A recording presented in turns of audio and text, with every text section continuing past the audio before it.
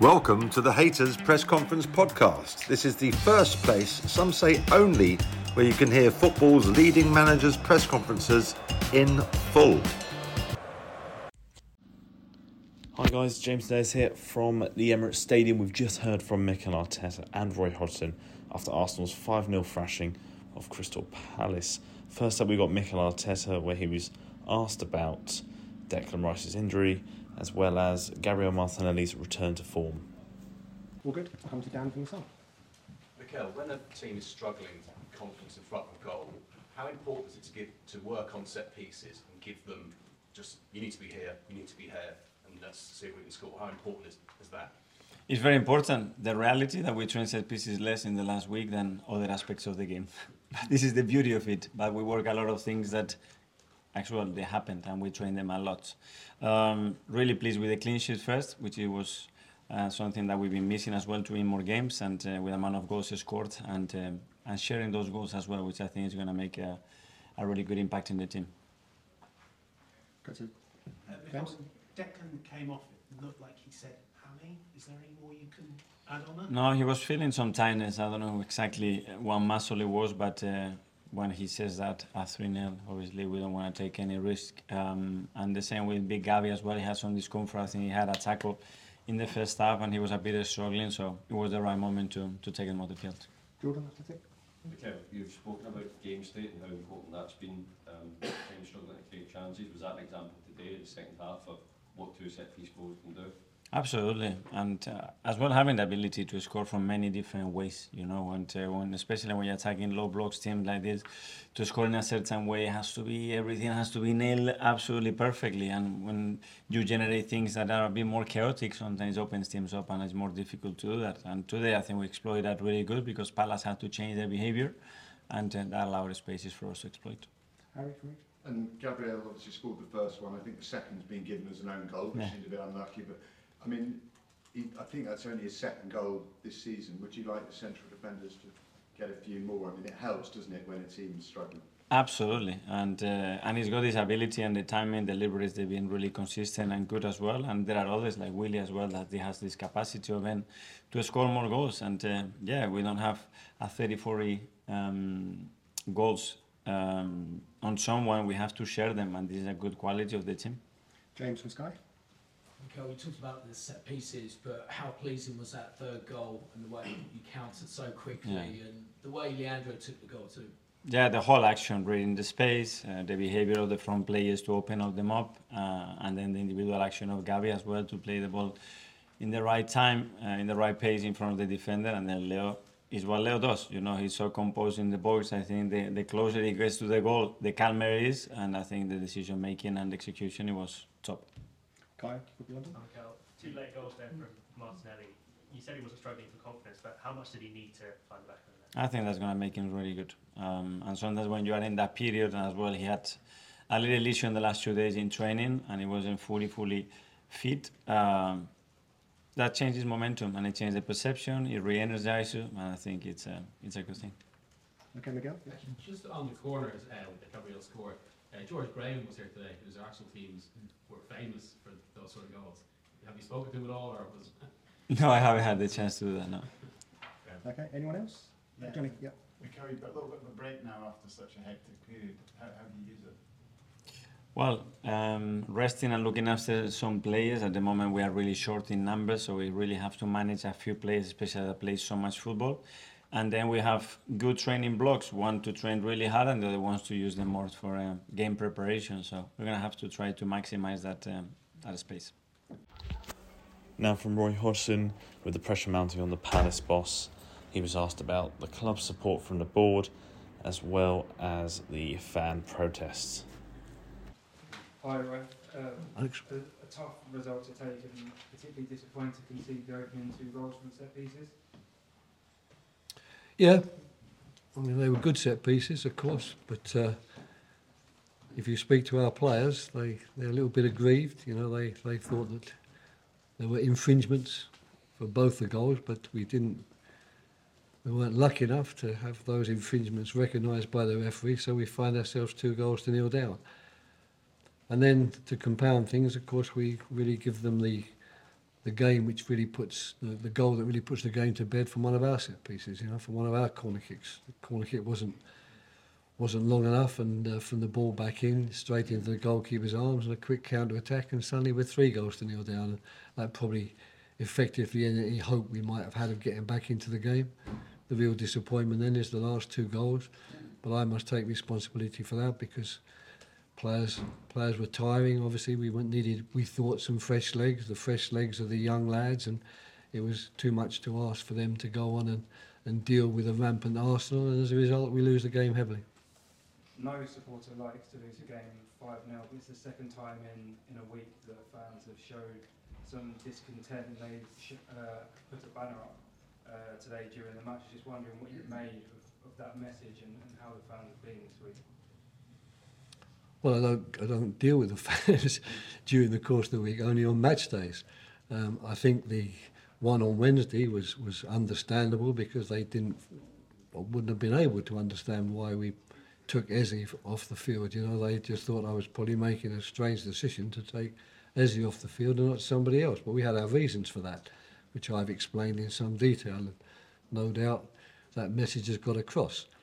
Today, it's a different type of message. It's quite a detailed one. It's aimed at probably everybody in the club, it seemed.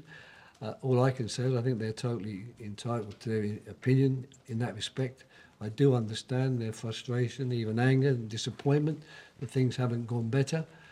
We can make our excuses, which we've been doing, because certain things have worked against us during this period of time. But the bottom line is that if we're going to go forward and avoid relegation and do well, we need those fans with us, and hopefully we can do our best to keep them on board, and we can only do that by winning football matches and playing better than we did today. Sam. Hello, Roy. Hello, Sam. You've been in tough situations before, and you must have every confidence that it's about experience and working your way out of it. Yeah, I think so, Sam. I believe in the team. I mean, the fact is, at the moment we are stretched, to say the least, and furthermore, our attacking threat. When you lose Elise and Ayew at the same time, is obviously blunted, and that will change when those 2 players come back. I don't think that in the last game, despite the fact we've not won them, we've been outplayed that often.